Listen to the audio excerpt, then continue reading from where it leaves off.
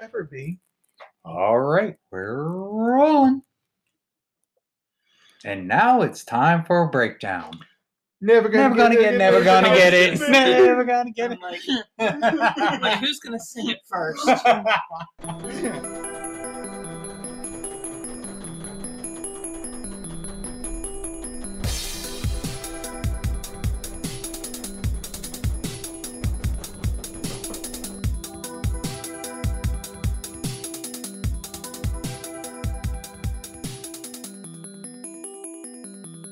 Well, welcome back, everybody, and welcome us back. We're a little rusty after our week and a half hiatus, spring break extravaganza. So welcome to episode 16 of the Zero G Adventures podcast. As always, I am Tim. I'm Chris. And I'm Brian. And you are you. So today we are going to take a virtual trip to Busch Gardens, Williamsburg. But before we do that, let's start at the top like we always do. Don't forget to check out our website for some new articles, as well as our trip reports and tweets from around the Food and Wine Festival at Busch Gardens, Williamsburg. You can find that on our Twitter at Zero G Adventures. We also have our Facebook page, Zero G Adventures, and Instagram, _G_Adventures. And the website, of course, is, well, surprisingly enough, zerogadventures.com. All right, so we start out every week with our drink.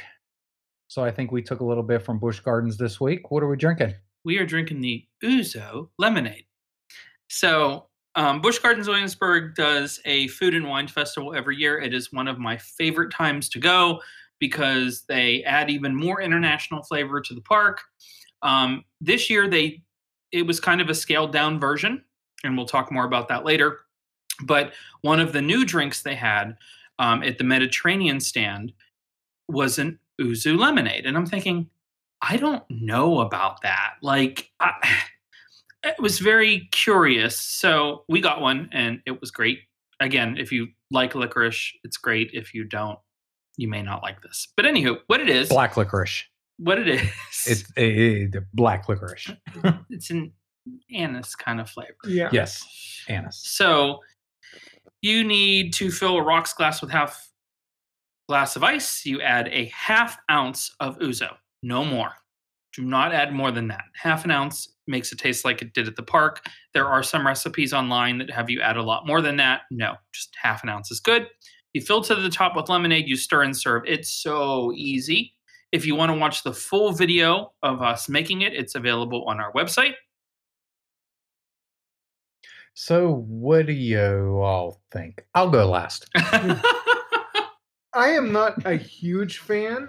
I'm not a huge fan of black licorice or anisette or, pizzelles that are flavored that way because it reminds me of the joys of green NyQuil. It's that kind of flavor. But what I will say is in these proportions, it sort of works with the lemonade. The lemonade cuts it a little bit and the black licorice is tempered by the tartness of the lemonade. It's definitely a sipper. It's not something you can guzzle. It's not something I would order more than one of. I'd give it a shot. It's something different. I wouldn't do it again. I really like it, but I enjoyed it more at the park because it was paired with spanakopita and Greek food, Tim. Greek food. Okay. It was paired. He's not making these words That was up. a word I've never heard before. It's ever. not like a story from St. Olaf. That's my It's an country actual ass. thing. Just like I what? did pretty good. I thought I pronounced it pretty well. It But was impressive. it paired with it very well, and I think they had lamb sliders that was amazing as well.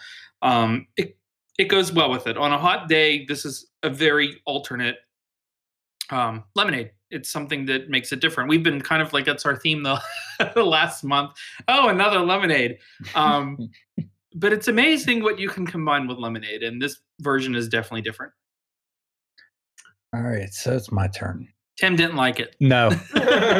No, I'm not a fan of the black licorice. No. Even though there was only a half ounce in there, I did not enjoy it. However, I will say that I am the master maker of the Tennessee lemonade now. Mm-hmm.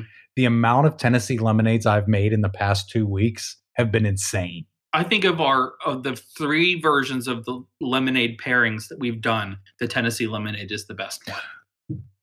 I prefer the Galactic one just because I like vodka over Jack Daniels, but of course, But the I make them Southern for one, my wife. Your wife loves the Jack Daniels. Yes. So That's I have my made favorite.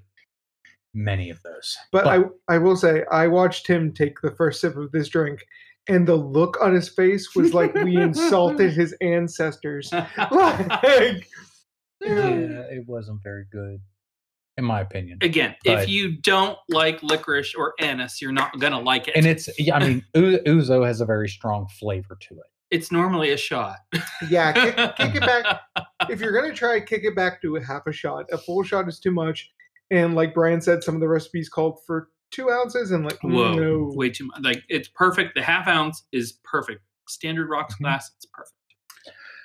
So if you are interested, the video of us making it is going to be on our website as well as on our YouTube channel, as well as the recipe if you didn't catch it the first time around. So go ahead and check that out and give us a like, give us feedbacks. Let us know what you actually think of the drink, because it is very polarizing, I figure. You're either going to love it or you're going to hate it. It's not going to be an eh. So moving on. Or are we just going to skip that part? I would. Okay. So normally we do a park news update. However, with our spring break adventure, we are going to take a break this week, but we're going to be back next week with the mega news update. Believe me, I tried to figure out something for today, and so much has happened in the last 2 weeks in the amusement park industry. I mean, literally with all these parks opening in California and, you know, crazy things happening in other places.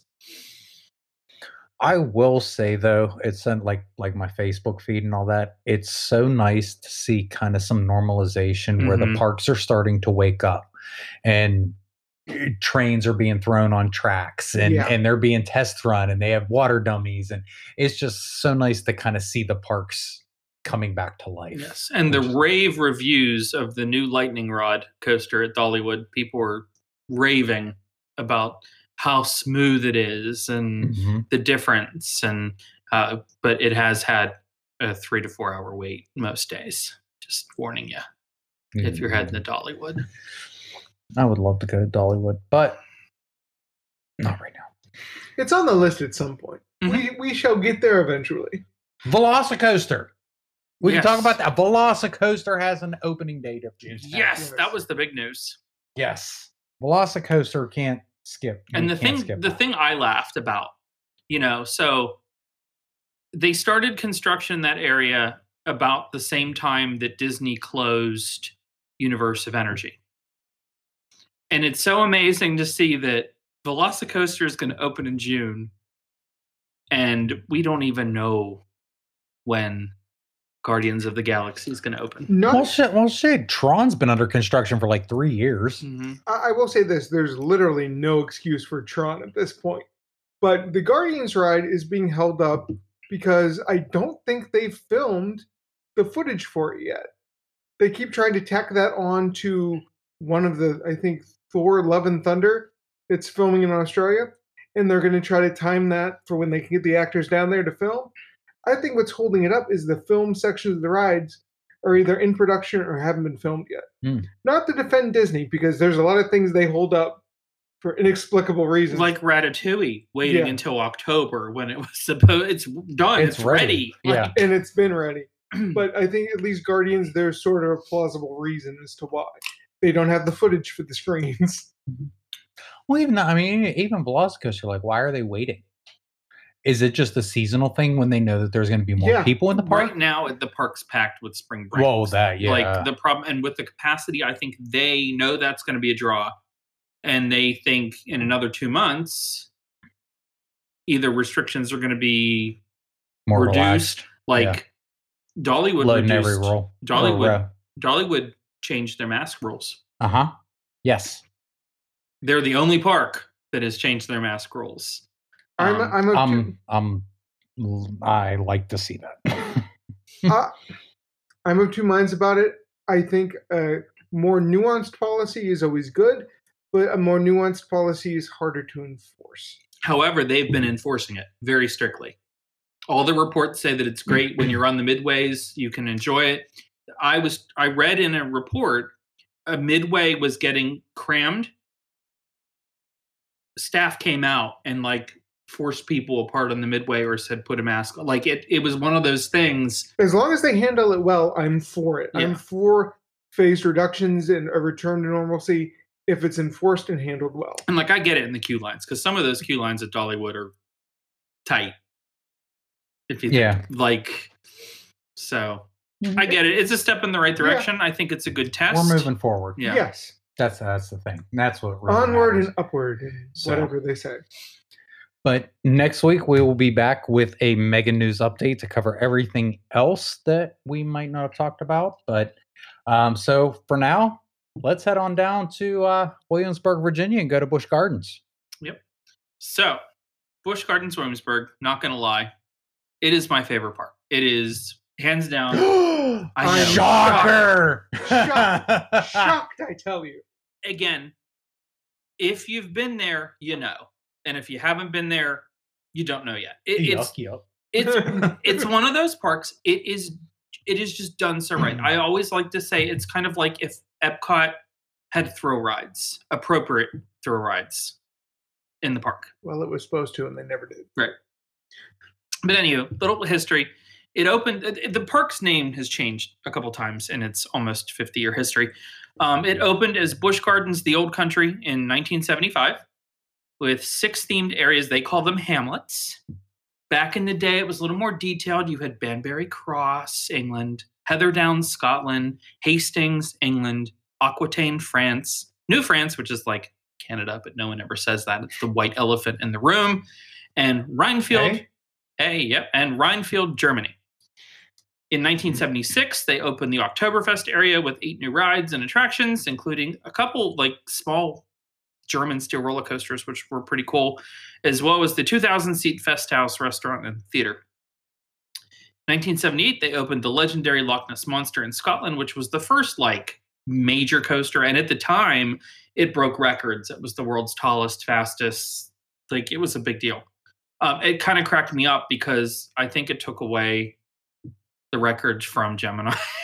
I think like it was one of those where Gemini stole it from them. I forget. But And it was They were one the of same year. yep. Yeah. Yep. In 1980, they added San Marco, Italy. Of course, in 1984, they opened the Big Bad Wolf, which was the first modern suspended coaster. 1987, they expanded again with Festa Italia, which was the most generic section of the park, with the travels of Marco Polo. In 92, they opened Drakenfire, Yay! which is... It was not popular with guests. It closed just 6 years later, which is so sad. I enjoyed it, but you had to know how to ride it. If you didn't know how to ride it, it did bang you up quite a bit. Well, same thing with Steel Phantom. Yeah. Yeah. You had to know how to ride it. Yeah. Oh, it was much worse than the Steel Phantom. Head back, earrings out. Yeah. Like, in 1995, the park opened Escape from Pompeii, which is a very heavily themed water ride. Basically, the people from Backdraft helped create this ride. The same effects. And It's one of the few water rides you can actually sweat on. Mhm. Think about that. Mhm. Jaws. Oh, this is much hotter than Jaws. Oh yeah, like the building's on fire. Literally. In 97, they opened Alpengeist. In 99, they opened Apollo's Chariot. In 2001, they decided, well, I have 2 England areas. We're going to turn one into Ireland. In 2005, they opened The Curse of Dark Castle, which was an awesome Disney-type ride that should still be there, but it is not. But that's another story. Aquitaine, France got Griffin in 2007. In 2009, they added Sesame Street Forest of Fun. That was a big year, though, for Busch. It was a turning point because that same year, they announced the Big Bad Wolf was going to be retired. Boo. Bush Entertainment was sold to Blackstone Group, a private Ugh. equity company. The name of the company also changed from Bush Entertainment to SeaWorld Parks and Entertainment. And believe me, if they would have had a crystal ball and knew what was going to happen to the SeaWorld brand, they probably would have kept it as Bush Entertainment. Dark times ahead. In 2012, though, they did open a major roller coaster, Verbolten. You could never replace Big Bad Wolf, but if you were to replace it with something, this is a great ride to replace it. In 2015, they added another roller coaster, Tempesto. And then the family wooden coaster called Invader opened in 2017, which is amazing for the size. It's a family wooden coaster, but it's impressive. Sadly, the park made the decision to remove the Curse of the Dark Castle ride at the end of 2017 for maintenance reasons. Basically, budgets were cut pretty dramatically, and the maintenance cost was just too much. And it was, hey, close this, or you're going to have to close other things. So that's what they did. Finnegan's Flyer was added to Ireland in 2019, and finally this year, the newest steel roller coaster, Pantheon, will open in Festa Italia. So that's the history in a nutshell. Longer versions available in the article on the website. All right. So for, brief overview, Busch Gardens Williamsburg is located in Virginia, and it's open year round with select opening dates in the winter months. The 134-acre park is themed as a trip to Europe with 10 themed hamlets or villages. There are currently 43 rides and attractions, which include 9 roller coasters and 12 children's rides. There are also 6 animal exhibits, 8 live shows, 22 regular food locations, and 2 bars and lounges. So with this, we're going to take you on a virtual trip around the park and share our thoughts and tips, as well as Brian's recent trip review, since he did just go for the Food and Wine Festival. Most of what we talk about is going to be pre-COVID, with the exception of his narration of it. So everything that we talk about, it might not be currently available or available in the very near future, but hopefully soon it'll all be back. So I'm going to let Brian and Chris handle all this because Tim's never been there. I can't wait to take Tim there later this year. I really can't wait because of all the parks that I've never been to, it is such a great park. It's, even with my trip with COVID and the restrictions and everything and the extreme short staff shortage that they have going on and only a couple things being open, it was still a great trip. So, all right. So Busch Gardens, you start out in Banbury Cross, which they kind of got rid of the big, fancy village names. I mean, they're still there, but on the maps and stuff, it's just England. Simple down. Big thing in England, it's the entrance area. So you find all the usual stuff, pictures, big emporium shop, Lockers. They do have one attraction there, and it's complicated because it's really not in England. It's really kind of on the way. You have to go through other countries to get to it. But one of the Skyride stations is there. The way Busch Gardens does their Skyride, it's a triangle and it's one direction. So the Skyride in England takes you to France. Entertainment-wise, they have the Globe Theater, a huge indoor air-conditioned theater that usually features special concerts or Sesame Street shows or music reviews. Changes a lot. I mean, they've done 4D films in there. They've done ice skating shows in there back when the park opened. During their Christmas Town. They do Scrooge. Yes, which is award-winning. It's a multimedia presentation of A Christmas Carol. Yeah, they do, and at Halloween time they do other things as well, but they do Monster Stomp and so much. Food-wise, it's England. So they have Squire's Grill. You can get fish and chips, burgers, including the donut burger. And let me tell you, I don't know why I haven't tried this yet. Probably because we eat in the other countries and skip England. But yes, we might have to go back for the donut burger. If it's on the meal pass, we're going to do it. Yep. They also have chicken tenders, salads, wraps, fries, mozzarella sticks, and every single food place in Busch Gardens, for the most part, has the same assorted desserts. There's a couple that are unique to each place, but you almost see the pudding cups, the fruit cups. It's pudding cup, fruit cup, carrot cake, chocolate cake, cookie. Mm-hmm. Green juice lava goose. London Dairy soft serve ice cream, Big Ben's funnel cakes, which they have funnel cakes and fried dough sundaes. I'm curious about that. Again, never got a fried dough sundae. I'm very curious to see what that's like. Madame Sweet's Confectionery is where they have hand-dipped fruit, fudge, candy, and donuts. That's a good place to stop for breakfast. So then we move on to Scotland. Scotland is known for one thing, pretty much, and that's the Loch Ness Monster. And kilts. And kilts, but at Busch Gardens, they're known for the Loch Ness Monster, the world's only double interlocking loop roller coaster. It does feature an awesome first drop down to the Rhine River. Pretty much, if you're going to be a successful roller coaster at Busch Gardens, you have to dive down to the Rhine River. Tunnel, 2 lift hills, awesome ride. And if memory serves, it was actually one of Vincent Price's favorite roller coasters, too. And it's one of the few left standing arrows. Yes. So if you're an Arrow fan, it's a necessary pilgrimage. Yep. They also have the first Busch Gardens railway station at Tweedside. Busch Gardens Railroad is really awesome. It is a steam-powered train that goes around the park. It stops in Festa Italia and New France. It's 20 minutes for the round trip. On busy days, they'll actually run 3 trains on this thing. It moves a lot of people.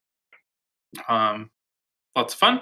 They have a cute little children's ride called the Little Cycles, and literally they're little mini Clydesdales. It's like the kids' motorcycle, circular ride, but instead of on motorcycles, they're on little Clydesdales. Oh, that's cool. Yeah, that's cool. It's really cute. That's another thing about Busch Gardens. They don't really have like a dedicated kiddie land. They put their family kiddie rides with other rides so that the family could stay together the whole time. Which I think is very smart. Yep. And they do have other 2 very dedicated, but they do sprinkle them around. So, animal encounters. Yeah, that's another thing. Busch Gardens Williamsburg has a lot to do. It's not just about the rides. It's not just about the shows. There literally is something for everyone. If you like animals, you will love it. They have Scottish Highland cattle. Beef that needs a haircut. Yes.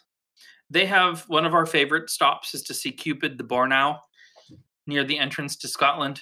He looks like he despises your existence, but he's always there. He's always there. He's always happy. They keep him warm in the cooler months. They have the heater, and he's a happy little guy. Although I asked him I took a picture of him, and he turned away from me. It was mean.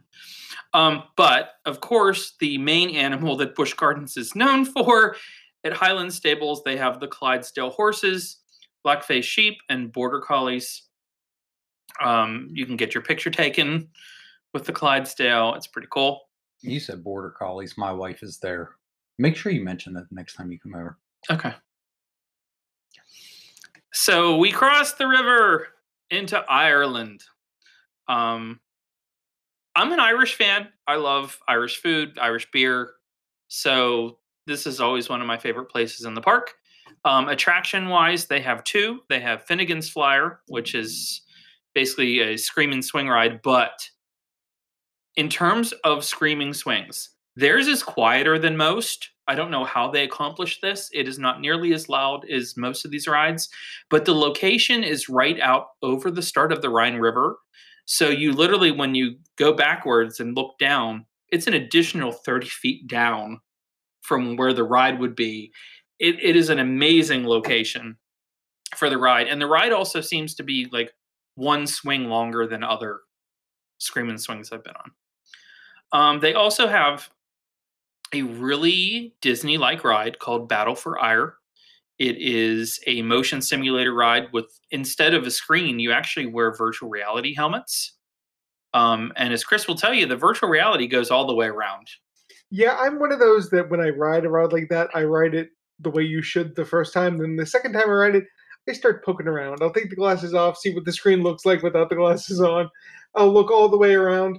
And unlike a lot of shows where it's only like the 180 degrees in front of you, you can literally turn around and the entire theater is rendered in the environment, which is pretty cool. Yeah, that's cool. It's a cool ride. It's one of the rides that's closed right now. Obviously, with COVID, virtual reality helmets on everyone. They still have it on the screen though. So if you don't want to wear the virtual reality, helmet, you could still not wear it and watch the screen and still enjoy the ride. But basically, you team up with the last fairy guardian, Addie, to set out to rescue the Sacred Heart of Ire. It's fun. It's definitely better than the last incarnation of Motion Simulator that was there, but nothing will ever be the old Corkscrew Hill. And if you've been there, you know. In terms of entertainment, there are three theaters in Ireland. There's the Abbey Stone Theatre, which is a huge indoor air-conditioned theater featuring the award-winning Celtic Fire Irish dancing and music show, which we'll talk about it later. But again, this show wins awards. It is literally, it's Riverdance and a musical all in one at an amusement park. Like, it almost feels like it doesn't belong there, that it would do well on its own. It's almost too good to be where it's at. When and keep in mind, I've never been there, but when I see Celtic Fire, I think of the Pure Mood CD commercial, and I think of Enya. I don't know why. But ironically, the show is very lively. There's not really a slow moment. I'm not hating. I'm just saying. I read Celtic Fire with the Y, and I'm like, ooh. Orinoco Flow. Yeah. There's very strong connotations to that sort of thing. But, and I am not a show person, but I actually enjoy this one. It is one of those shows. It's enjoyable. It's very immersive. You're basically invited to a wedding, and you're part of the, like, it is a lot of fun. And it just celebrated its 10th anniversary at the park. The last Irish, this is the third Irish show in the theater. The first two shows lasted 5 years and then changed to something else. This obviously is popular if it's in its 11th season. They also have the Shenanigans Theater, which is an outdoor theater featuring the More Pet Shenanigans show. If you like dogs, birds, and cats, this show is for you. They do it's very like old school SeaWorld kind of feel to it, where they have them like deliver the mail. Seymour and Clyde. Yeah, it's very similar to that. See it early in the day because it is an outdoor theater and it does get warm in Williamsburg. So if you want to watch the show, it is in an outdoor shaded. It's a shaded theater, but it's shaded by the trees. So it will get warm later. Tell my wife about that next time you see her. I will. That's right up her alley. If you're not in the dogs, birds, or cats, they also have Wolf Haven, which is an outdoor theater featuring the live animal demonstration called How to Coexist, HOWL. Get it? How? Oh. It features wolves, vultures, rats, red foxes, and other birds. Very good. I mean, Busch Gardens is all about conservation and protecting animals and the wildlife. They don't shove it down your throat, but it is definitely there. And this is one of those shows that really you should see at least once. They have 3 animal encounters in this area. They have Eagle Ridge, which has American bald eagles. They have Wolf Valley, which is gray wolves. And they have a hawk. Their latest hawk, her name's Diane. She's at the entrance to the How to Coexist show. She looks kind of feisty, but... Should have named her Karen. No. Oh.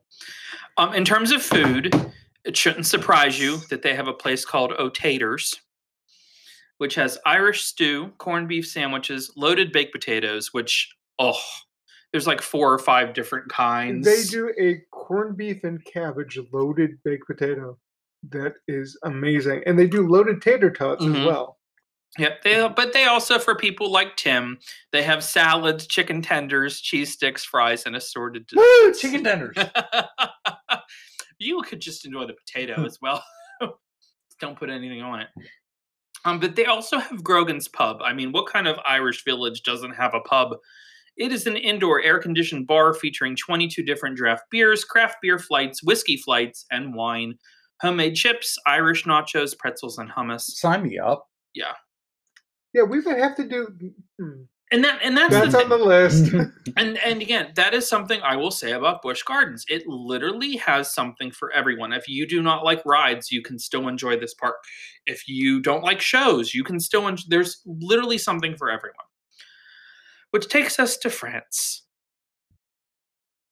So France has one attraction, Griffin, which is the 210-foot tall floorless dive coaster with a 90-degree, 205-foot drop, reaching speeds of 75 miles per hour, featuring 2 inversions. Great drop. I've been on 3 of B&M drop rides. This one is my favorite. I don't know why. It just I enjoy it. I enjoy this one more than the others. What was the third? Well, there's Shikra, Griffin, Okay, I and see you were on Valraven. And the first one I ever rode was Shikra. I don't know.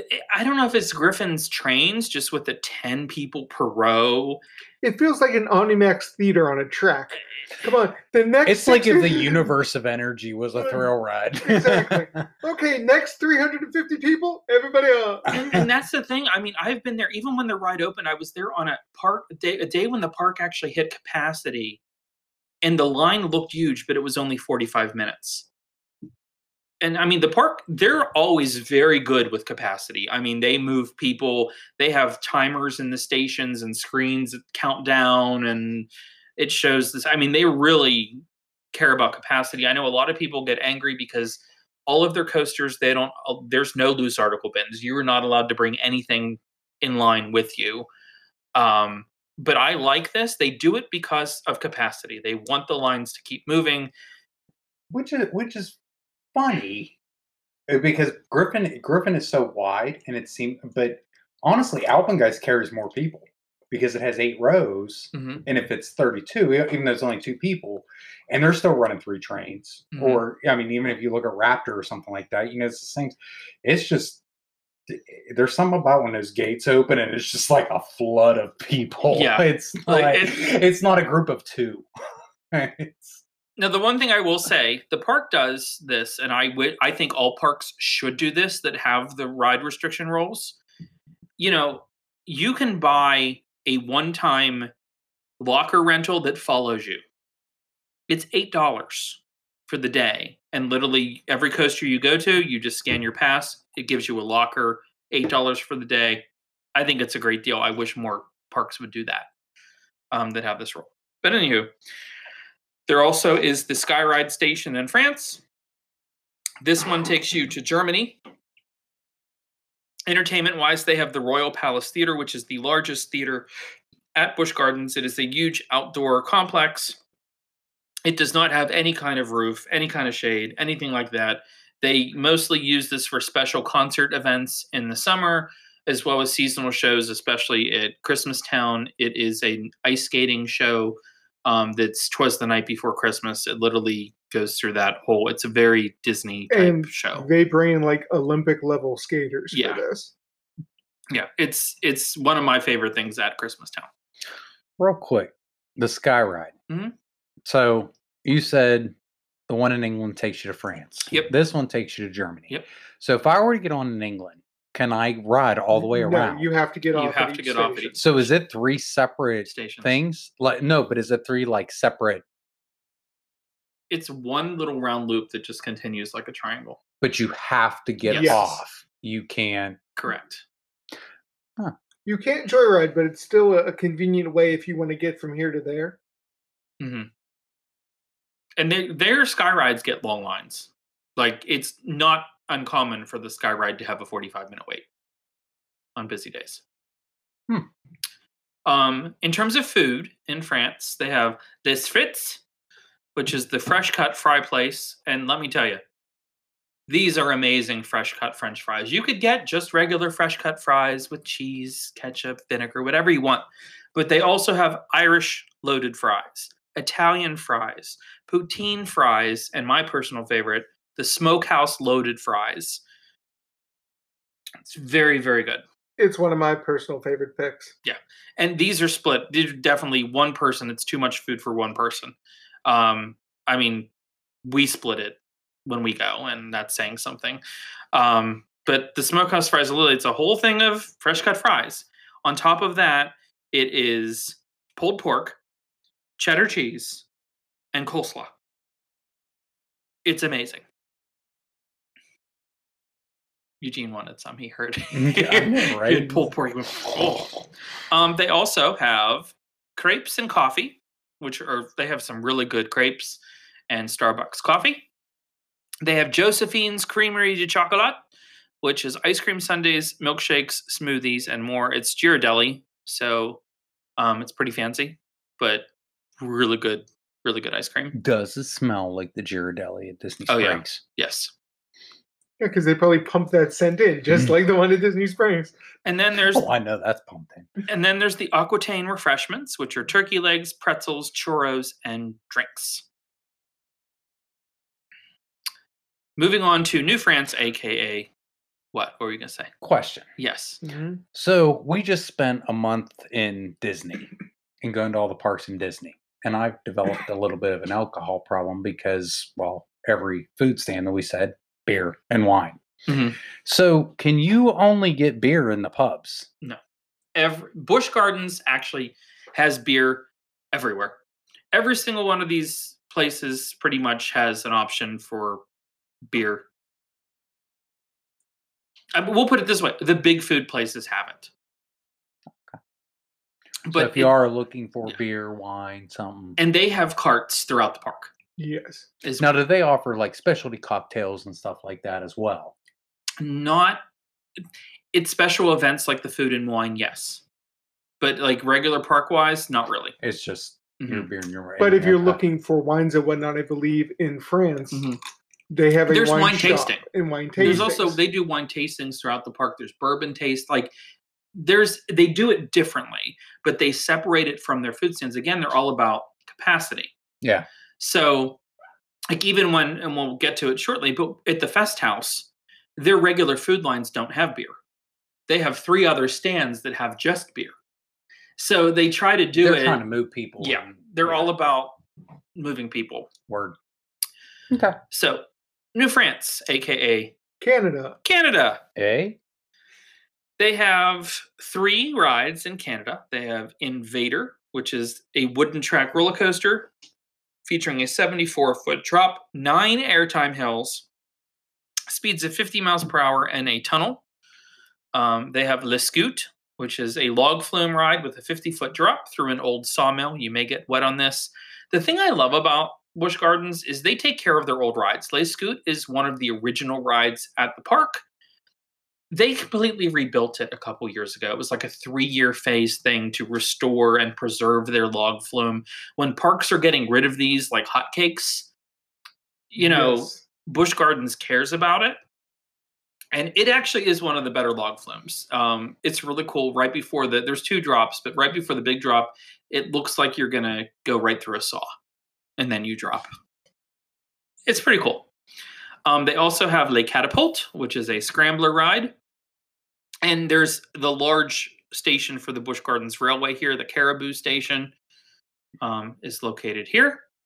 And it's the hub. It pretty much is where they park the other trains and where the maintenance is and the stuff for the steam and everything. It's also a very well themed area. One of the things I like about it, especially if you're going to go through for Christmas Town, they actually have an outdoor fireplace in that area as Mhm. well.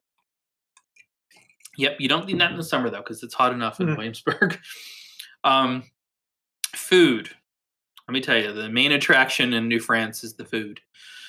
They have Trapper's Smokehouse, which it's a smokehouse, and they have an outdoor kitchen that really shows us off. I mean, Disney, basically, when they put their smokehouse in Epcot, they modeled it after the one at Busch Gardens. They have an outdoor kitchen that that shows you smoking the meat and the grill and all that stuff. But they serve ribs, brisket, chicken, turkey wraps, salad, baked beans, cornbread, corn, fried pickles, green beans, mac and cheese, coleslaw, mozzarella sticks, and the usual assorted desserts. But here they actually have apple cobbler, the fresh apple cobbler that's to die for. The only thing with Trappers that I don't like is it doesn't have indoor seating. It's outdoor seating under umbrellas and shaded areas, but can't have it all, I guess. They also have Three River Snacks, which has kettle corn, popcorn, funnel cakes, and drinks. Which Is that a Yinzer stand? yeah, it confused me the first time I saw it too. I'm like, It's- is this where we get the sandwiches with the fries on it? Sandwiches. Sandwiches. Sandwiches. No, And apparently Pittsburgh is You not got the Turner's iced tea. Pittsburgh is not the only place in the world that has 3 rivers. Hush. What we're known for. We're known for the city of 144 bridges. And Sports Bowl. Yes. So that is New France. New France is cool though. It has a lot of cool shops. Like it's where they do the craft candles. It's very much like the Frontier Trail at Cedar Point, where they have the different stands that do the different things. It is the one place I will say in the park that you could get miscombobulated. The park is basically one large loop, but there's a point in New France where if you go left, you follow the loop. If you go to the right, it's kind of its own little dead end area, and it can. Well, the Is that area where you get the free healthcare? No. Oh, well, the area that Invader, the train station, Mhm. and the Scrambler in is kind of a big cul-de-sac. Right. And it can get kind of congested there because people don't Well, realize that's where the log flume entrance is too, and that most people have a hard time finding the entrance for Le Scoop because it literally is like hidden away. like next to Invader. Yeah, it's Because they're all the train track, Invader, and Le Scoot are all sort of intertwined. well, Invader's the one that's kind of like Ghost Rider that has like the tunnel over the first drop. they Right? had to do that because it goes under the train and the steam from the train. That's why they had to add the tunnel. The tunnel was supposed to be at the bottom of the hill, and there is one at the bottom of the hill, but they had to also add a tunnel at the top of the hill because of the It's steam like, from like the a train. shelter. Yeah. Thing. Yeah. It was I've seen POVs of it. I mean, it looks like a cool family It's coaster. and let me tell you, it is running amazing this year. It was some of our best rides on it were this year. All right, so we finished with New France, aka Canada, and we crossed the bridge over and under Alpengeist, which is our first attraction in Germany. Alpengeist is, I think, still to this day, the tallest inverted coaster. It's a 195-foot tall steel inverted coaster with 6 inversions. It goes 67 miles per hour. And, the one thing about this ride, location, location, location. It is literally in the middle of a valley that has trees all around it. The theming on this coaster is incredible. There's literally like skiers that are like, their heads are sticking through buildings and their legs are up in the air like they fell off this.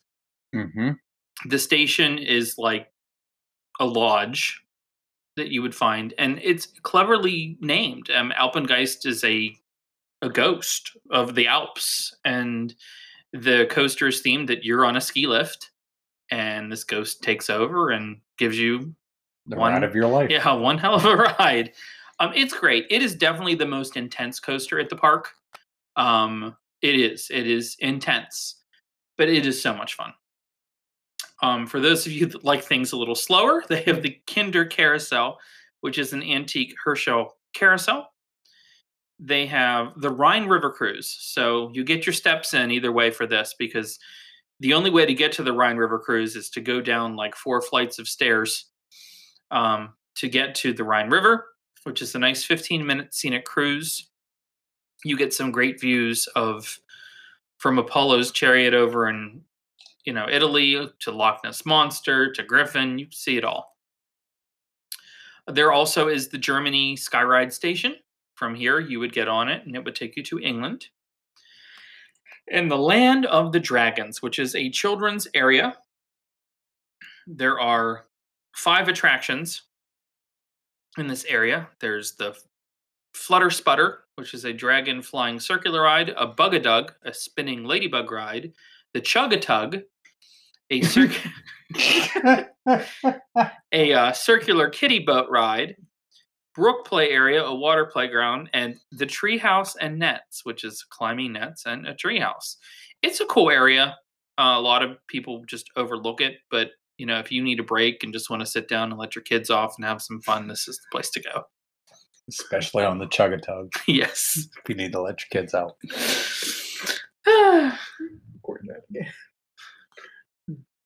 Okay. So, in terms of food, they have Das Edelweiss, which has funnel cakes, the Willkommenhaus, which has ice cream. It's kind of cool. Like, the German area really plays well to make you feel like you're walking through a village. You literally go through this curve and under different buildings, and they have Christmas shops, and Definitely one of my favorite shops in the whole park is here. You could get German steins that are actually made in Germany, German cuckoo clocks. I believe every kind of nutcracker you could possibly Yep. think of. And you can also sample wine. Always a plus. Yep. So from there, we cross into Oktoberfest. Oktoberfest features 6 attractions. Verbolten, which is an indoor and outdoor multi-launched steel roller coaster featuring a drop track, an 88-foot drop towards the Rhine River as you brave the Black Forest. It is a very cool ride. We'll talk about it later because it is our coaster of the week. But, you know, Verbolten's theming is like you're at a travel agency and you meet, I forget, is it Helga? What is it? Helga, Olga, something stereotypical like It's something that. Yes. very in Hans, I think, is the Yes. it's their travel agency and she's on the TV and you get to learn that you're going to fart all over Bavaria because in German fart means to travel. So yeah, it's not your typical switchback coaster line. You know, they put some effort into it. Yeah, there's a lot of cool theming in the station and the ride. It's half indoor, half outdoor. It's an awesome ride. They also have Mock Tower, which is a 240-foot tall drop tower ride. They have Der Wirbelwind, which is a wave swinger. They have Der Autobahn, which is the bumper cars. There's 2 children's rides in Oktoberfest. The Roto Baron, which is the Red Baron, the kids' circular flying plane ride, and the Autobahn Junior, which is a kids' version of the bumper cars. I like that they're both in the same building, though. So, like, you have the kids' bumper cars right next to the adult bumper cars. The heart of the park is the Fest House, which is a 2,000-seat indoor air-conditioned restaurant and theater. It features the Oktoberzest show, which is a traditional German singing and dancing show. We will not get into my feelings on what they did to the theater in this place because it used to have an awesome stage that like literally elevated the band up to the ceiling and the performance used to happen underneath the band and it was really awesome. He's bitter. But they wanted a bigger stage. I'm just happy that there's still German music and German dancing and stuff in it. So, which brings us to food. In Das Festhaus, they have some of the best food. They have chicken, pizza, bratwurst, knotwurst, sausage, corned beef sandwiches, hummus wraps, salads, turkey wraps, sauerkraut, fries, German potato salad, assorted cakes and desserts, including Black Forest cake, which is amazing. And it features indoor air-conditioned seating. And believe me, when it's 115 degrees, sometimes you just need it.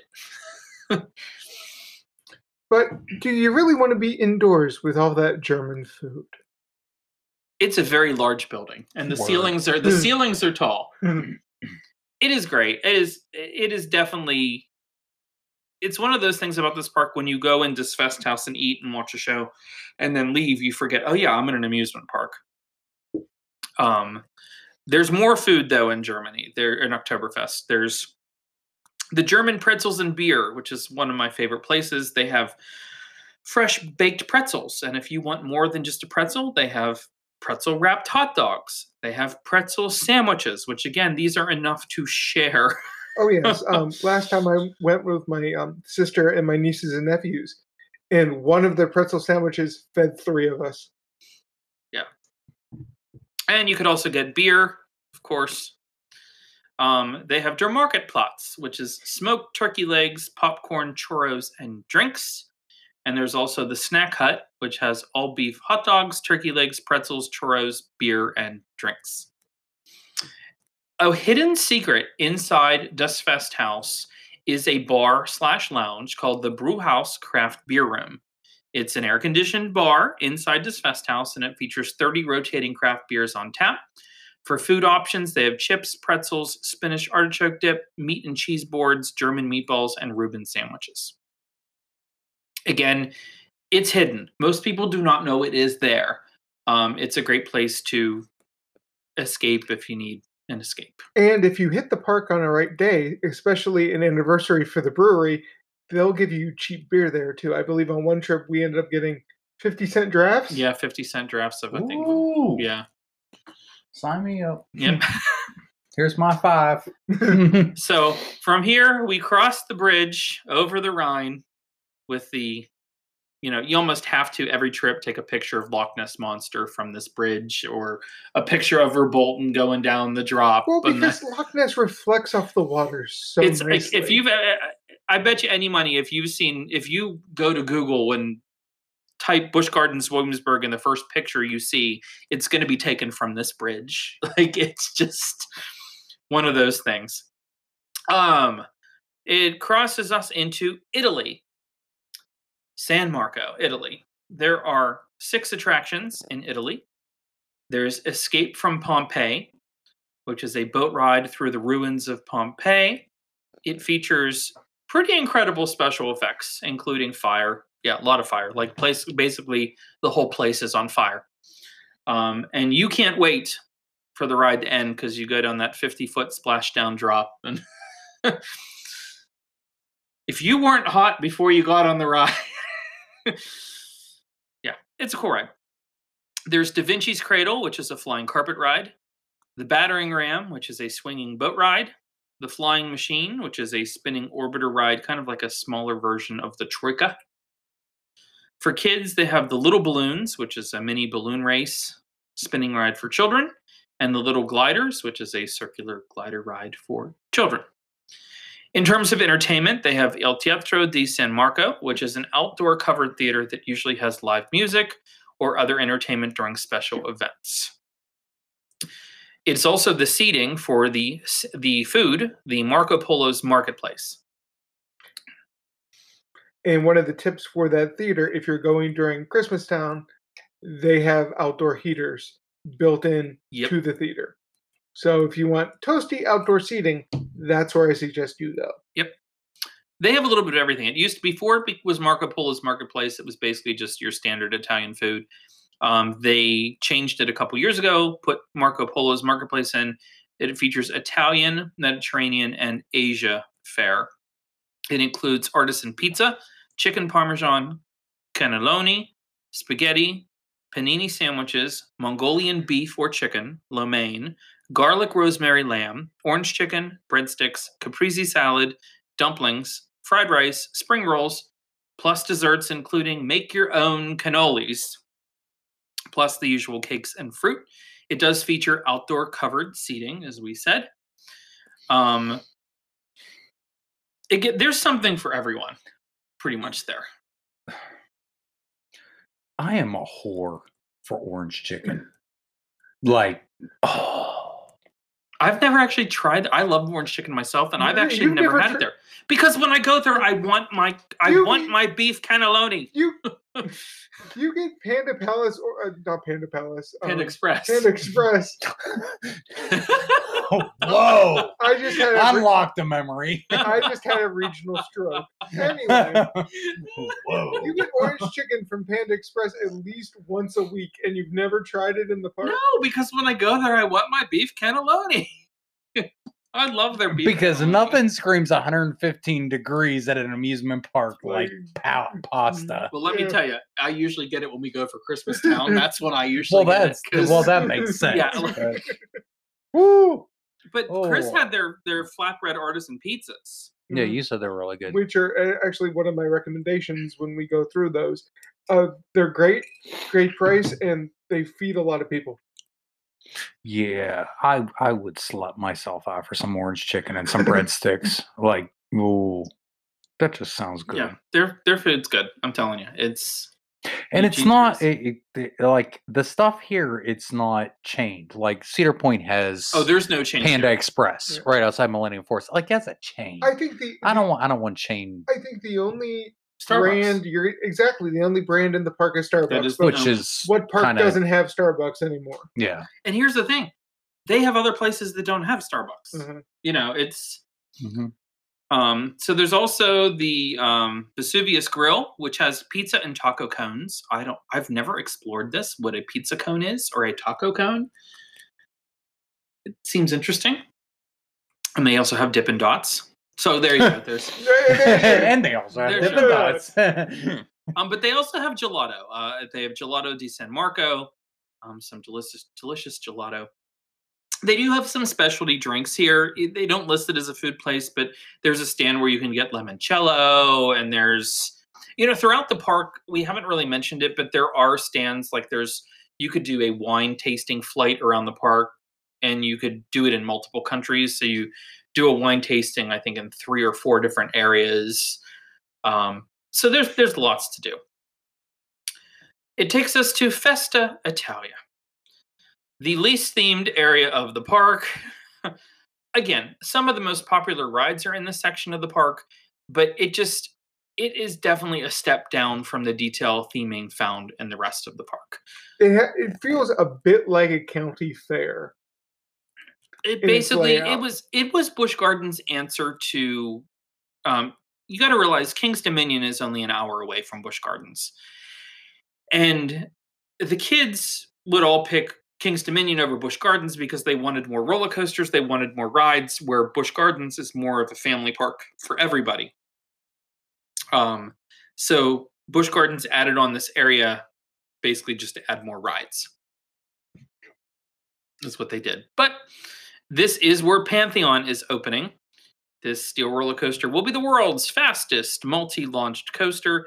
It's 73 miles per hour, featuring 4 launches, 2 inversions, 5 airtime hills, a 95-degree 180-foot drop, and an outside banked curve. Again, I'm not a big fan so far of the lack of theming or landscaping for this ride, but it has not opened yet. Busch Gardens is known to add stuff at the last minute. Let's hope. 90. I didn't realize that top hat was that high. Yeah. 95 degrees is. I mean, you're talking about 75 feet taller than Maverick. Yeah. And it's the same. Yeah. I think it's safe to say that everyone here is looking forward to at least one aspect of this Yes. ride. I didn't realize that. Now I have 2 things to look forward to, because that Outer Bank just looks insane. Yeah.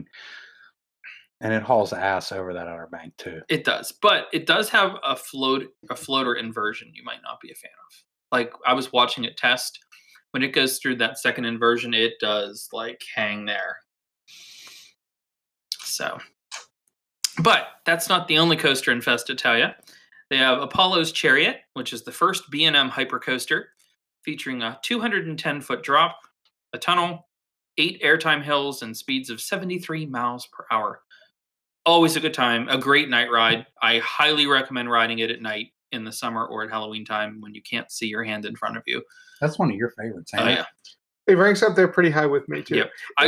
It took me a ride or 2 to get used to the restraint system. Clamshells are weird. It's a tray Yeah. table. Where's my cup holder? It's weird. It's a yeah. massive cod piece that holds you in place. It doesn't feel like it should. Yes, you don't feel. It took me at least 2 to 3 rides before I felt okay putting my arms up, because I'm like, this Mhm. doesn't feel like it should be. And it's the only restraint. There's no Yeah. seatbelt at Busch Gardens. Busch Gardens actually doesn't have seatbelts on any of their coasters. That's the first ride I rode with clamshells was Nitro. Oh, yeah. I blacked out on Nitro. Nitro's great. I like Apollo's Chariot better though. But I will say though, on our last trip, I don't know if it was just because the trains weren't like filled to capacity, but they trimmed us pretty heavily towards the end of the ride. I was I don't know if it's just because of all the empty seats, we weren't going as fast or whatnot, but like the last drop on Apollo is usually an amazing airtime hill, and I didn't even think we were going to make it over the hill. So hopefully that was just a one-time thing. It's never been like this before. The ride did just get a awesome repaint, and they're starting to repaint Griffin. Just putting it out there. Anywho, the third coaster in Festa Italia is Tempesto. Join the Italian daredevil Tempesto on this forward and backwards launched coaster, featuring 3 launches plus an inversion 154 feet in the air and speeds of 63 miles per hour. Not a fan of the Skyrocket 2s, have to say. Yeah. It's not a bad ride. I've ridden it before. I don't go out of my way to ride it. Then again, at this point, y'all should know I don't like the backwards. So, It's a cool ride for non-enthusiasts. yes. It is, and it is surprisingly intense though.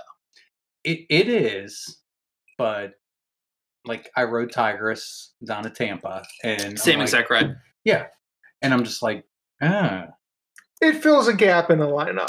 But And that's the it thing. does. It's they're building rides for everyone. They Mhm. parks don't build rides straight for enthusiasts. Right. Mhm. And this was again an answer to King's Dominion opening another roller coaster. Like it's what happens. That's a stock ride. I'm just not And- a huge fan. But it's a stock it's rides a and well climbs. themed stock It is ride. well I'll give it themed, that. but it also is very low capacity. Mhm. And Busch Gardens is known for its capacity. So this was like a what? Mhm. Do Situation. they still give you the fanny pack? Yeah. If you Say have, what? For your loose articles. You wear a they fanny pack. will issue you a Tempesto. It's bright orange. It says Tempesto, and you get a little fanny pack, and you get to put your crap in it. Do you get to keep it? No, you have to give it back. You return it at the end. The ride's currently not open. Can you keep it? No. You can probably try. They will. It's neon orange for a reason. I accidentally walked too far with it, and the guy stopped me. Like I had no intention of keeping it. Oh. He's like, but now Tim wants to try. So I'll there's distract him. Run, Like they Tim. didn't do that on Tigers at all. Like it's just you get in, you sit down, and you go. no. The tiger roars, and Off you go. So there's also Roman Rapids, a whitewater rafting ride through waterfalls and rapids. You will get wet. is it really called the Roman Rapids? Yes. Because when Eric and Lisa did it on America's Greatest Roller Coaster Thrills in 3D on VHS, Mhm. I so thought it was Roaring Rapids. No. Roman Rapids. That explains the columns. Yep. And now you know. They also have the Tradewind, a Music Express Himalaya ride with a cool new lighting system. They replaced just the popcorn lights that most Music Expresses have, and they're like neon LED tubes that change between white and red. It's really cool. Turkish Delight, which is the teacups, and a hidden Busch Gardens railway station, Festa Station. It literally, if you don't know what's there, you would miss this station, if you could even call it. Well, the one in In Scotland. So is a little hidden as well if you don't realize it's there. But at least has a roof over it. Yeah. I mean, like the Festa Station doesn't even have a roof. The Festa Station is more like a trolley stop. Yeah. So, there's also Elephant Run, which is a mini bobsled circular ride for families. It's like the mini Music Express. Is that like a little barren curve? No, it literally is like just a circular little hills. Think of it. Is it like the Himalaya or whatever it is at Cedar Point over by the Corkscrew? No, that's what Tradewind is. This is more like a smaller kiddie version of the Cosmotron at Knoebels. Okay. Just Music Express Kennywood. similar, yeah. Okay. Gotcha. So there's two food places. They have La Cucina, which is burgers, pizza, subs, salads, fries, fried pickles, hummus, and assorted desserts. And the Roman Freeze, which is where you find the pineapple Dole Whip in the park. They have Dole Whip, ice cream, and smoothies. Stop there. So we finish our round trip at Busch Gardens to the Sesame Street Forest of Fun. This obviously is an area that's themed to Sesame Street. One would hope, or it's false advertising. The thing that is cool, though, is all the rides in this section of the park are basically like kiddie version of adult rides in other areas of the park. They have Grover's Alpine Express, which is loosely themed on Alpengeist, and it's a steel track family coaster. There's Prince Elmo's Spire, which is a family shot and drop tower.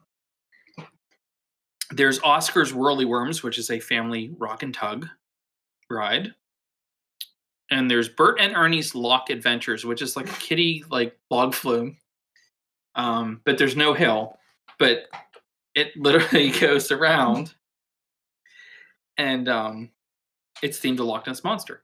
Like the station's a castle, and it's cool. Cool. So those are the family rides that everyone can ride together. They have 2 children's rides, which aren't really rides. There's Elmo's Castle, which is a children's water play area, and Oscar's Yucky Forest, which is a children's playground area. Aiden would love us.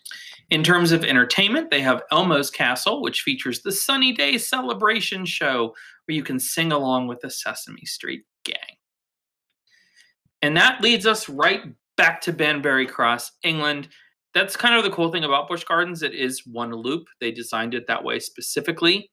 When the park opens normally, the whole park doesn't open all at once. They actually open the areas on a time basis. Like England will open 15 to 30 minutes before park scheduled opening time. Scotland will open 15 minutes before park opening time.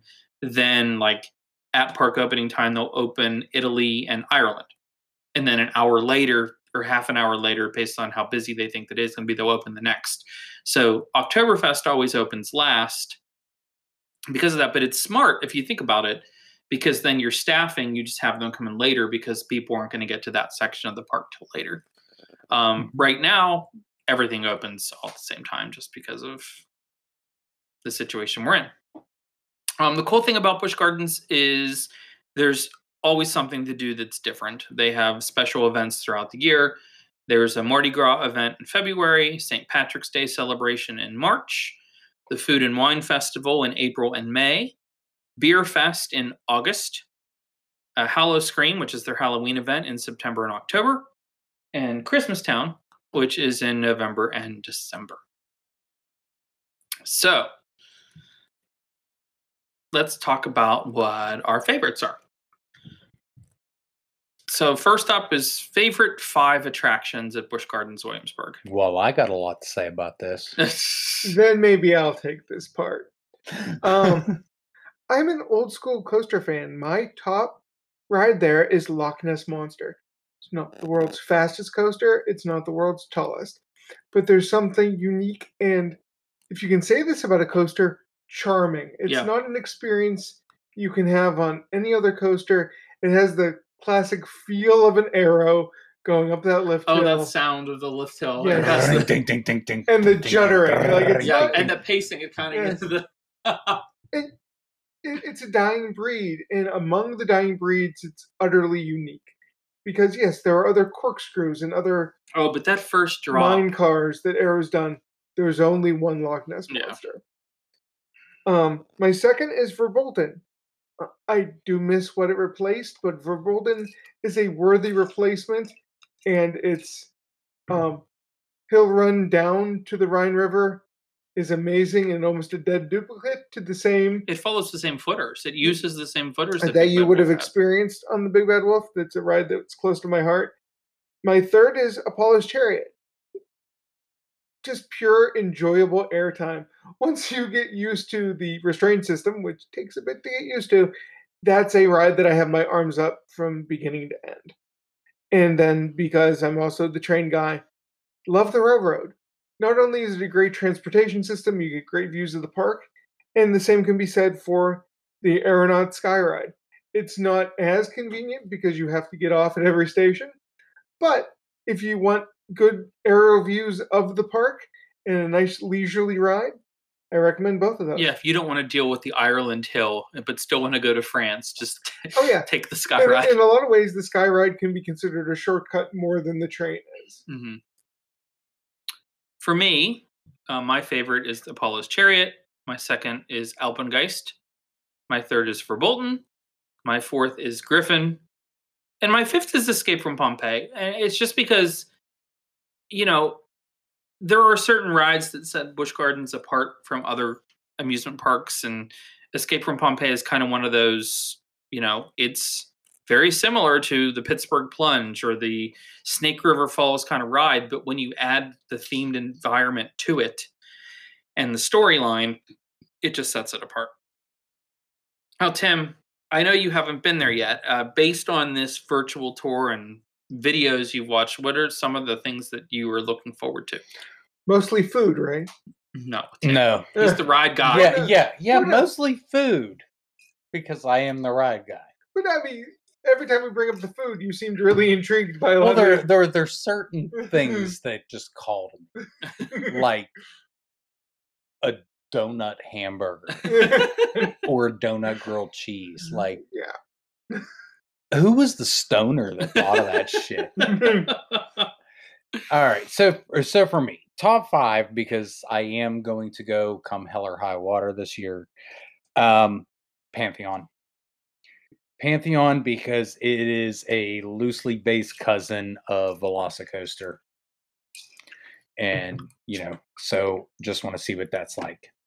Alpengeist, because my favorite type of coaster is a B&M invert, and it is pretty much the juggernaut of B&M inverts. And it is amazing. Yes. As I have seen. Third, Apollo's Chariot. Well, because I am a B&M fanboy. Can't go wrong with it. Number 4, I would say would be Verbolten. And number 5, I would say probably the ride back to the hotel to go to sleep. Hey, at least he's honest, folks. Yep. I am not, that Griffin is not on my radar. So good, though. It's not on my radar. It's better than Valraven. But the thing is I will ride it, but I'm not looking, like, if it wasn't there, I wouldn't miss it. You didn't list Loch Ness? No. For the cred? For the for the credit. Hell Oh, right. absolutely. But if you're asking me what I'm looking forward to, it's you know what, I wouldn't necessarily be looking for. I would be looking forward to the photographic shots of it, because it is iconic. And the fact that Yes. you can walk right underneath those loops on that little walkway on Yes. the river, like, So that is, but as far as an arrow, I know what an arrow feels like, and being 38, not 40, Like but some people. 38. not yet. But sooner than later. I know what an arrow would do to me. And no. Valid point. The arrow Hey. shuffle. But if you Every single vertical loop on an arrow, you pull out of that loop and it's the arrow shuffle. Normally when I pull out, I do that anyway.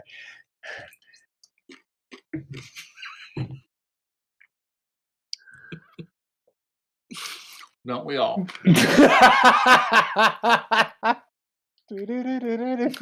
I'm out of drink. So entertainment. Well, I know what my favorite entertainment is.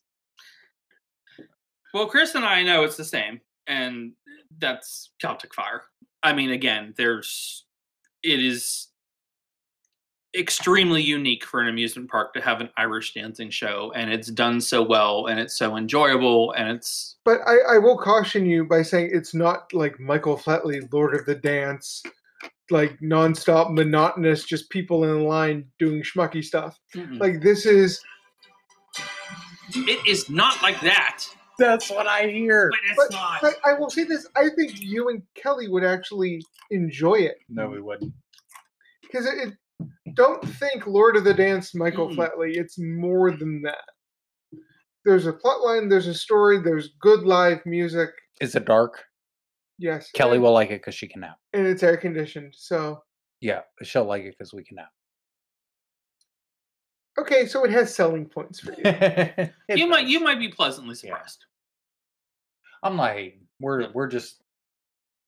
I mean, I'm again, not you a Don't like fan. believe me. There's a lot of shows that I would not set foot in this park because to me I could be writing things.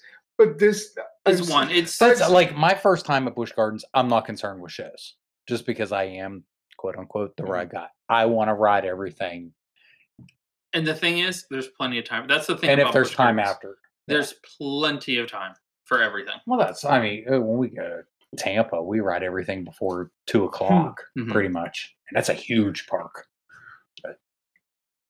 So, favorite food location? I'm doubling down on Spuds. Seriously, I like the O'Taters location for the myriad of toppings that you can put on tater tots and baked potatoes. For the same reason, I like the Les Frites location in France because they're good park fries with all sorts of interesting toppings. Like, who would think you can get it topped with poutine, which is cheese curds and gravy? And you wouldn't think that'd be great. It's amazing. And that's the thing I will say. I think they have a lot of parks have their famous fresh cut fries. Busch Gardens has the best fresh cut fries. They do them right.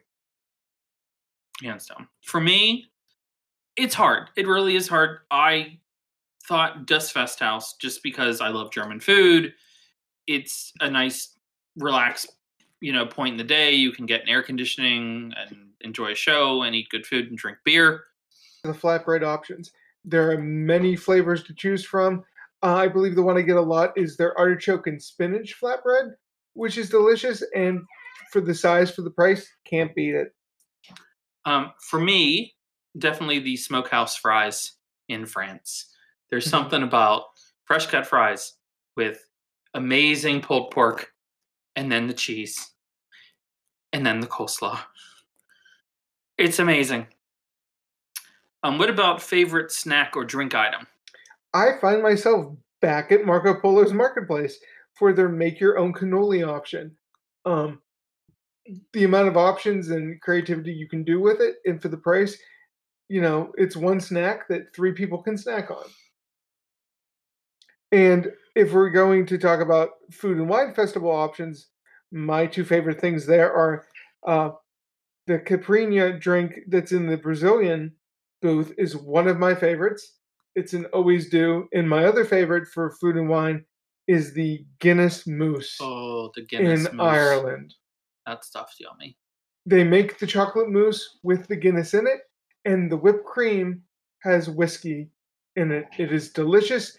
The first year I went, I made the mistake of letting other people try it, and it disappeared on me. So in every year since, I buy everybody their own mousse so I can enjoy my own. Yes, everything else at the food and wine we share, not the mousse. Everyone needs their own Guinness mousse. For me, there's something about the handmade pretzels from the German pretzel shop. They're always amazing. If we were going to talk about food and wine, I really love. They used to have it. The Hawaii booth, there was a Spam slider that was to die for.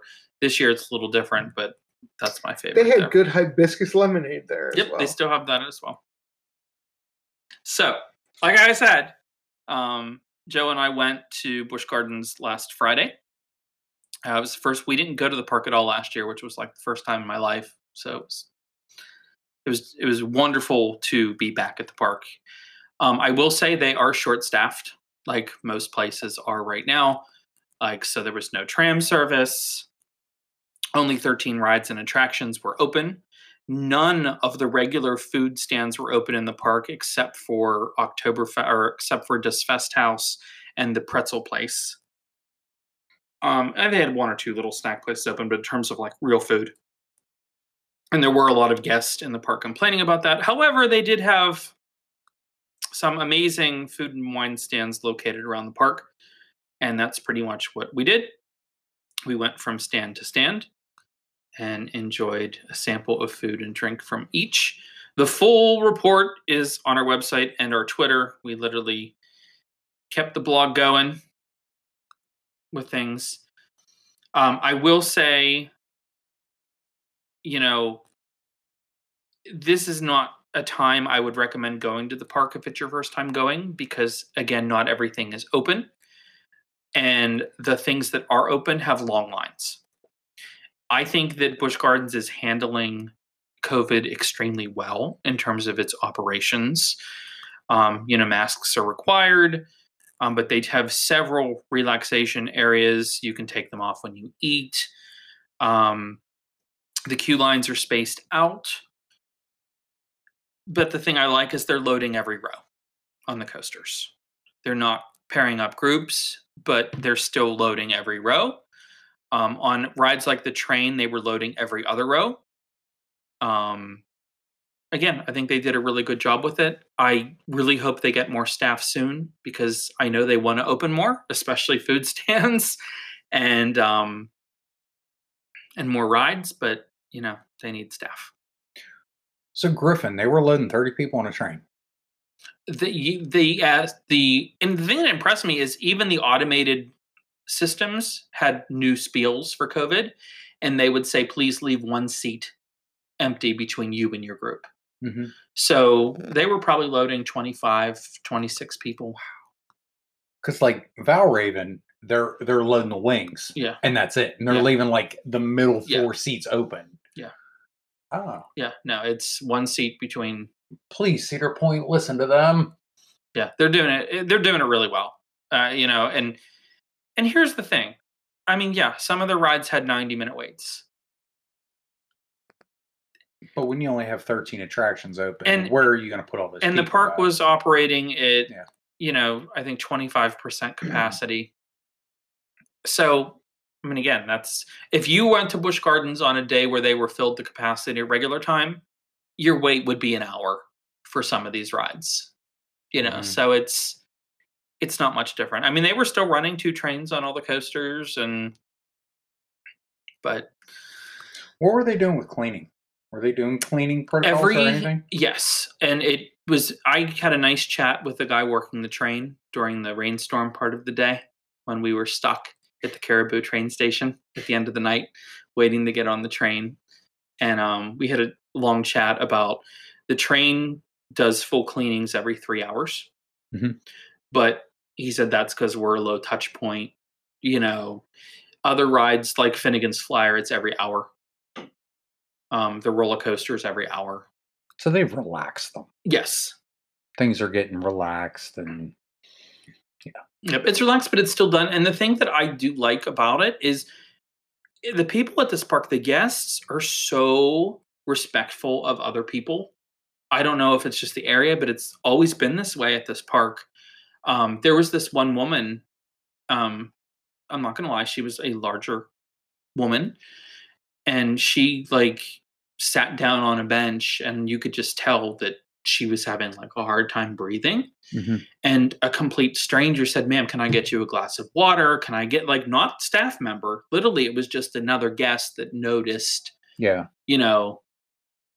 And it's just nice to see that kind of thing, at the park. But I will say this, they got new uniforms. It used to be every country kind of had their own color. It was the same uniform, but it was different colors. Well, now the park all has the same uniform, and it's a dark navy blue shirt, but the whole one side of it is all the flags of the different countries that are at the park. And I mean, I'm a fan of their old costumes that they used to have. Every country, every ride had a different thing, and it was awesome. But if you got to save money and make everyone wear the same thing, I love what they did. It's an awesome uniform. Everybody wears the same polo. Yeah, and it's a nice. It looks like a very comfortable, breathable polo shirt. So I'm sure when it's 115 degrees in the summer, that they'll appreciate it. But no, it was a great time. I cannot stress that they were so short-staffed. Mhm. So It short-staffed. also is the beginning of the season. Well, not really for them. I mean, I know that they've been open, but it's really the start of the ramp up. Yeah. So I mean, always. I mean, even when Chris and I go to Cedar Point, I mean, in early May, it's It's the learning. most of the stuff is closed food wise and all that anyway. It's still the learning curve part of Yeah. the season. Yeah. And we still are in a let's kind of wing it because we don't really know what to do, Yeah. and stuff is changing all the time and all that. So, Yep. all So right. again, like Brian said, his entire trip was reported on Twitter. So if you don't follow us there, please do. And then we took the entire sequence of tweets in chronological order and posted that on the website. Mhm. Yes, and thank you, Brian, for doing that. It was fun.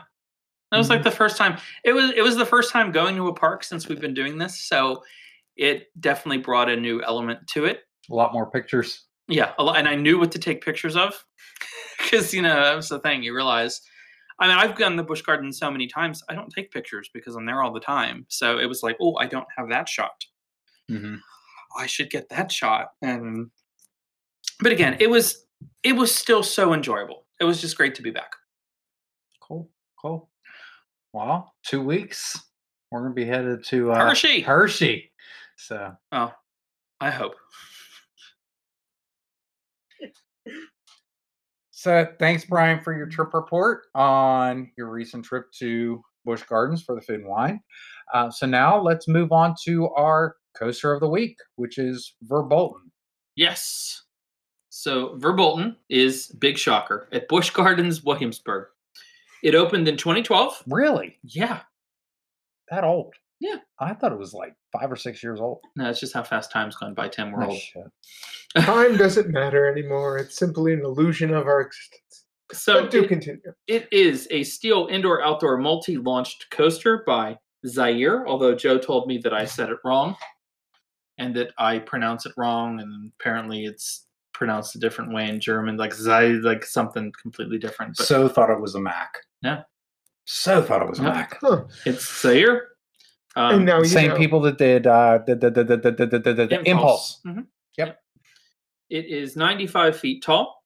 It has an 88-foot drop, max speed of 53 miles per hour, 2,835 feet of track. It features some lighting effects, 2 launch sections, a drop track with 3 different drop themes. Sometimes you get a storm. Sometimes there's different things that makes every ride different. It is 3 minutes and 25 seconds long. It is a long ride. Mm-hmm. It is 5 trains with 8 cars per train, 2 riders per car for 16 riders per train. But normally, on busy days at this point, they load 2 trains at one time, like Maverick, and then send both trains out. When I was there, they were just doing one because of staffing issues. But anywho, they normally launch 2 trains at a time. The restraint is an individual ratcheting lap bar. The thing I love about the trains on this ride, though, is there's no step. They are so easy You to get literally into. just walk into the car, pull the bar down, and you're good to go. Velocicoaster is apparently like that. Mm-hmm. Yep. Did you see the videos of inside the queue? Yeah. And inside the station? Oh, Yes. Lord. It looks good. But we're talking about Verbolten. Yeah, I know we're talking about Verbolten. I love Verbolten. I think Verbolten is a perfect ride. I always kind of consider it the mini Expedition Everest because it kind of has that same vibe to it. Mm-hmm. You know, when you're in the queue line, you're going through the travel agency, you have the video, then you go through another area that's like the surveillance of the Black Forest, and it's like Audrey 2's growing all over the place in the room, and there's surveillance cameras, of the forest. And then you get in the station, and it's like a garage, and then when you leave, it has that theming element to it. It has the drops almost the same drop that Expedition Everest is. It just doesn't have the backwards section. Instead of the backwards section, it has the drop track. And then the drop is also the homage to Big Bad Wolf. Well, the drop down. The second drop. Yeah. Well, it actually uses the same footers Mm-hmm. and it's the exact same track path as well. Mm-hmm. So, I mean, again, it was a great replacement. It will never be Big Bad Wolf, but it at least kept up with the theming and the experience. And it's still a very, very popular ride. So, that's our coaster of the week. So, with every episode, we always like to bring in a little bit of nostalgia. Well, we have a coaster term of the week first. Huh? We have the whole drop track. Well, that's simple. It's a not piece of underlined and it doesn't have a colon. Sorry. I'm Yeah. sorry. There it is. You're slacking on your formatting. Oh, I saw me. Well, he's really slacking on his formatting because it says ad lib. Because I didn't finish the section, but I know enough that I can talk about What the fuck it. is this? Welcome all to right. Brian's TED Talk about drop track. So with a lot of our episodes, we always like to throw in a coaster term of the week. So this week we're going to talk about drop tracks and what drop tracks really are. So basically, and there's I think 3 coasters. Three or 4 coasters have a drop track. There's 13. Mm-hmm. There's Verbolten, Hagrid. There may be one more. I can't think of. Is there one at Thorpe? There might be. I forget. That's like a UK thing for some So reason. basically, what happens is your train goes onto a break area, and there's usually a theming element, and then the entire track piece basically free falls with you on it. So you free fall down. In some cases, it's, I think on 13 it was actually 13 feet, but 18 feet, I can't remember what the drop is on Hager, but it's less than 20. It's not a big drop, but it feels like it because you just aren't expecting anything. And then you're launched out of there and you're on your way like a regular coaster. It's just like a fast elevator. If you think about it, like some of the coasters like the Wild Mouse and like Cobra's or Cobra's Curse has the elevator lift. Mm-hmm. It's just in reverse. It's just a free fall down. Fall section of that. Right. But nope, that's the drop track. It's the new thing. It's the new fad. It is very popular. Plus, it's a block section, so you can add another train. Yep. So if you had a drop track, you can add.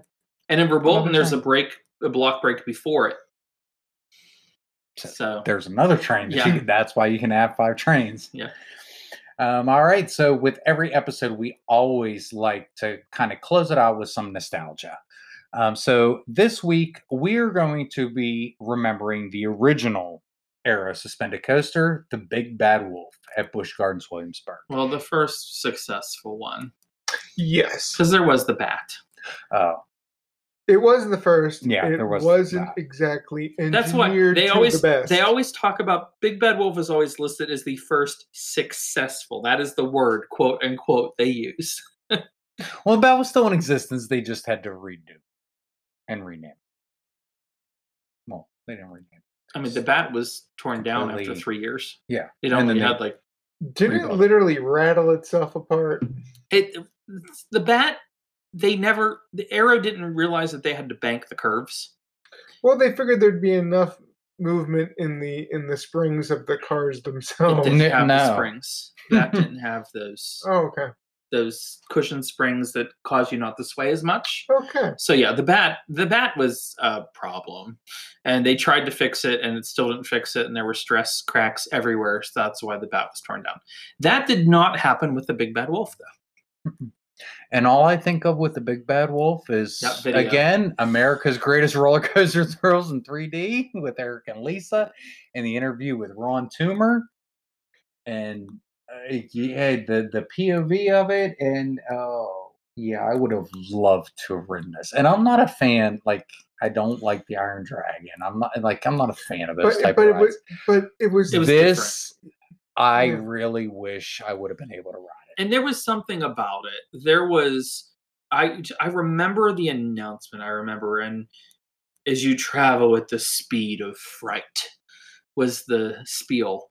Like when you left, every time you left the station, and you heard the wolf sounds, and you went up the hill and you went down the first section. I was literally through a German village, and it was done to such a scale that in the placement of the buildings made you feel like you were going so much faster. And so much almost out of control that for a simple suspended ride like that, it felt amazing.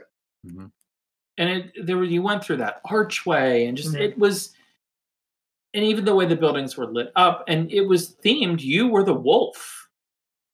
You know, like the pre-show videos and stuff in the queue line, it was all these legends of the wolves, Bavaria, and then that whole second part, you thought the ride was over, and then you went up this huge hill and then plunged towards the Rhine River, and that's the part everyone talks about because unless you had ridden it before, you really didn't know that was going to happen. It depends on which direction you were going around the loop. Yeah. Because if you were going counterclockwise, you didn't cross the bridge where you saw, the coaster dive down towards the Rhine River below. And for an interesting opinion on the Big Bad Wolf, if you go to our YouTube channel and you watch Getting to Know Chris. Yes, I have a story. He has a story about the Big Bad Wolf that he shared with his aunt. Oh, yeah. Opera singer. And I could. Cherished family memory. I won't rehash it here. Please go see the video. But That coaster has a special place in my heart because of that memory. It's just, I just remember riding it like with my mom the first time. There was just something about it. You know, I understand why the park made the decision. You know, certain coasters get to a certain age where you're either going to have to put a lot of work into them, like they did with the Incredible Hulk at Universal, you know, or replace it. And they chose to replace it. And in hindsight, that was probably a great decision given that Arrow then went on, you know, like so much happened, you know, so. Yeah. And I just feel bad because the Arrows, I just feel, are But a dying breed. the thing is that a lot of people will say they think the Loch Ness Monster is going to be around forever. I definitely think it's going to be one of the last ones standing. And just because it's so It takes a small iconic. footprint. It also, Loch Ness takes up a very small footprint in the park. You know, that's the thing. But, you know, Big Bad Wolf, I love the fact that Verbolten tributes to it all the time. In one of the drop sequences, there's wolves, and you hear the wolf sound, and it's just, it's an awesome tribute. And I love the fact that they used the same footers, expanded the footers, mind you, but they still used the same footers and the same layout. But it's one of those coasters, you know, and if you think about it, I think if you asked any coaster enthusiast, you know, a defunct coaster, Big Bad Wolf is probably the first one that pops into their mind. You know. And Dragonfire. Ironically, also from the same park. But Dragonfire is on a lot of people's I wish I would have done lists. But as someone who wrote it, I'm 50-50 on it. It was a great ride, but it was another one of those, you had to be prepared for it. And here's the thing, and I'm sure a lot of you know this and a lot of you don't. Busch Gardens didn't want to spend the money on a B&M. And they had Kumba open at Busch Gardens Tampa, and they basically said to Arrow, can you replicate this? Yeah. And Arrow said no. And Arrow attempted, and if you look at the layout, it is Kumba. Well, it is Kumba, almost identical, minus the first drop. Instead of doing the loop over the thing, it has that corkscrew up in the air. It then goes through the literally, it's very similar. Now you're going to go watch the POV, but no, because I'm watching it right now. Yeah, it's like in my head. Very similar. Welcome to This Week in Coaster History. That's very interesting, and it was a complete failure. Oh yeah. And I loved the trains though. They were the coolest Arrow trains because they were more open. They weren't that like triangle front wedge on wheels. Yeah. It was very different. They were very open on the sides. You know, at the time that was unheard of. Now, if you think of rides like Millennium Force, where there's like no side at all, and yeah, it's there. Yeah, like I kind of see Maverick Trains kind of paying a homage to that. Little kind bit. of like very similar, different but similar. But they're similar, yeah. With those classic Arrow over the shoulder harnesses. And it makes me wonder if they would have had the vests that they're putting on Vekomas and Arrows now. If they would have, and they're different than the B&M vest, mind you. But if they would have done that then, I think that coaster would still be here. They would have needed to put work in the track.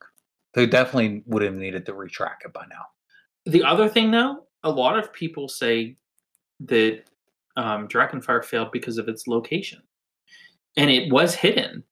If you think about that section of the park with the Fest House, it was tucked behind it. Yeah, it was down. It was literally down a path.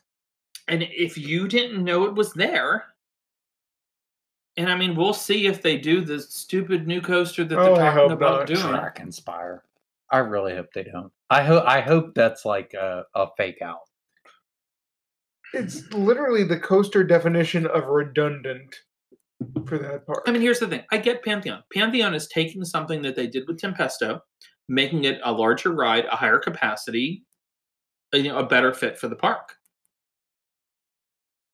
I could actually see Tempesto being the next coaster to be removed from the park. Mhm.